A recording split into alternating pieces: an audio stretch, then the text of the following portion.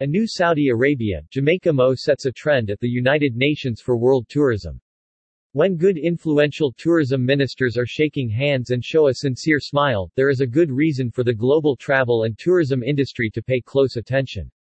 In this case, such smiles have the potential to set a new trend at the United Nations for World Tourism. The two most outspoken and influential tourism ministers, the Honorable Edmund Bartlett from Jamaica and He Ahmed Khatib from the Kingdom of Saudi Arabia, met on the sideline of the UN high-level thematic debate on tourism in New York yesterday. The meeting took place at the permanent mission of the Kingdom of Saudi Arabia to the UN. Jamaica and Saudi Arabia agreed on an MO on tourism collaboration and the development of sustainability and resilience globally. Minister Bartlett told eTurbo News. The importance of this agreement is signaling the first collaboration between a country from the Middle East and the Caribbean on tourism development, tourism strategies, and sustainability and resilience arrangements.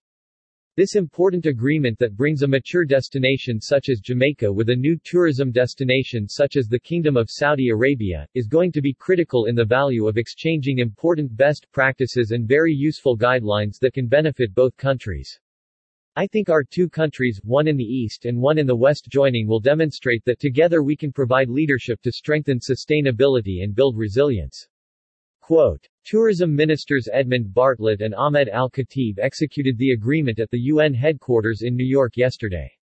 Resilience has been the trademark of Jamaica's tourism minister since he formed the Global Tourism Resilience and Crisis Management Center, GTRCMC. Saudi Arabia emerged as the undisputed global leader in tourism during the COVID-19 crisis when investing billions of dollars not only in its own emerging tourism market but in supporting the world of tourism. Jamaica has been a key partner country in this development from the very beginning and is part of the group of countries working together on an alternative approach for the future of world tourism. A day before the Jamaica minister addressed the United Nations in New York. U2.B.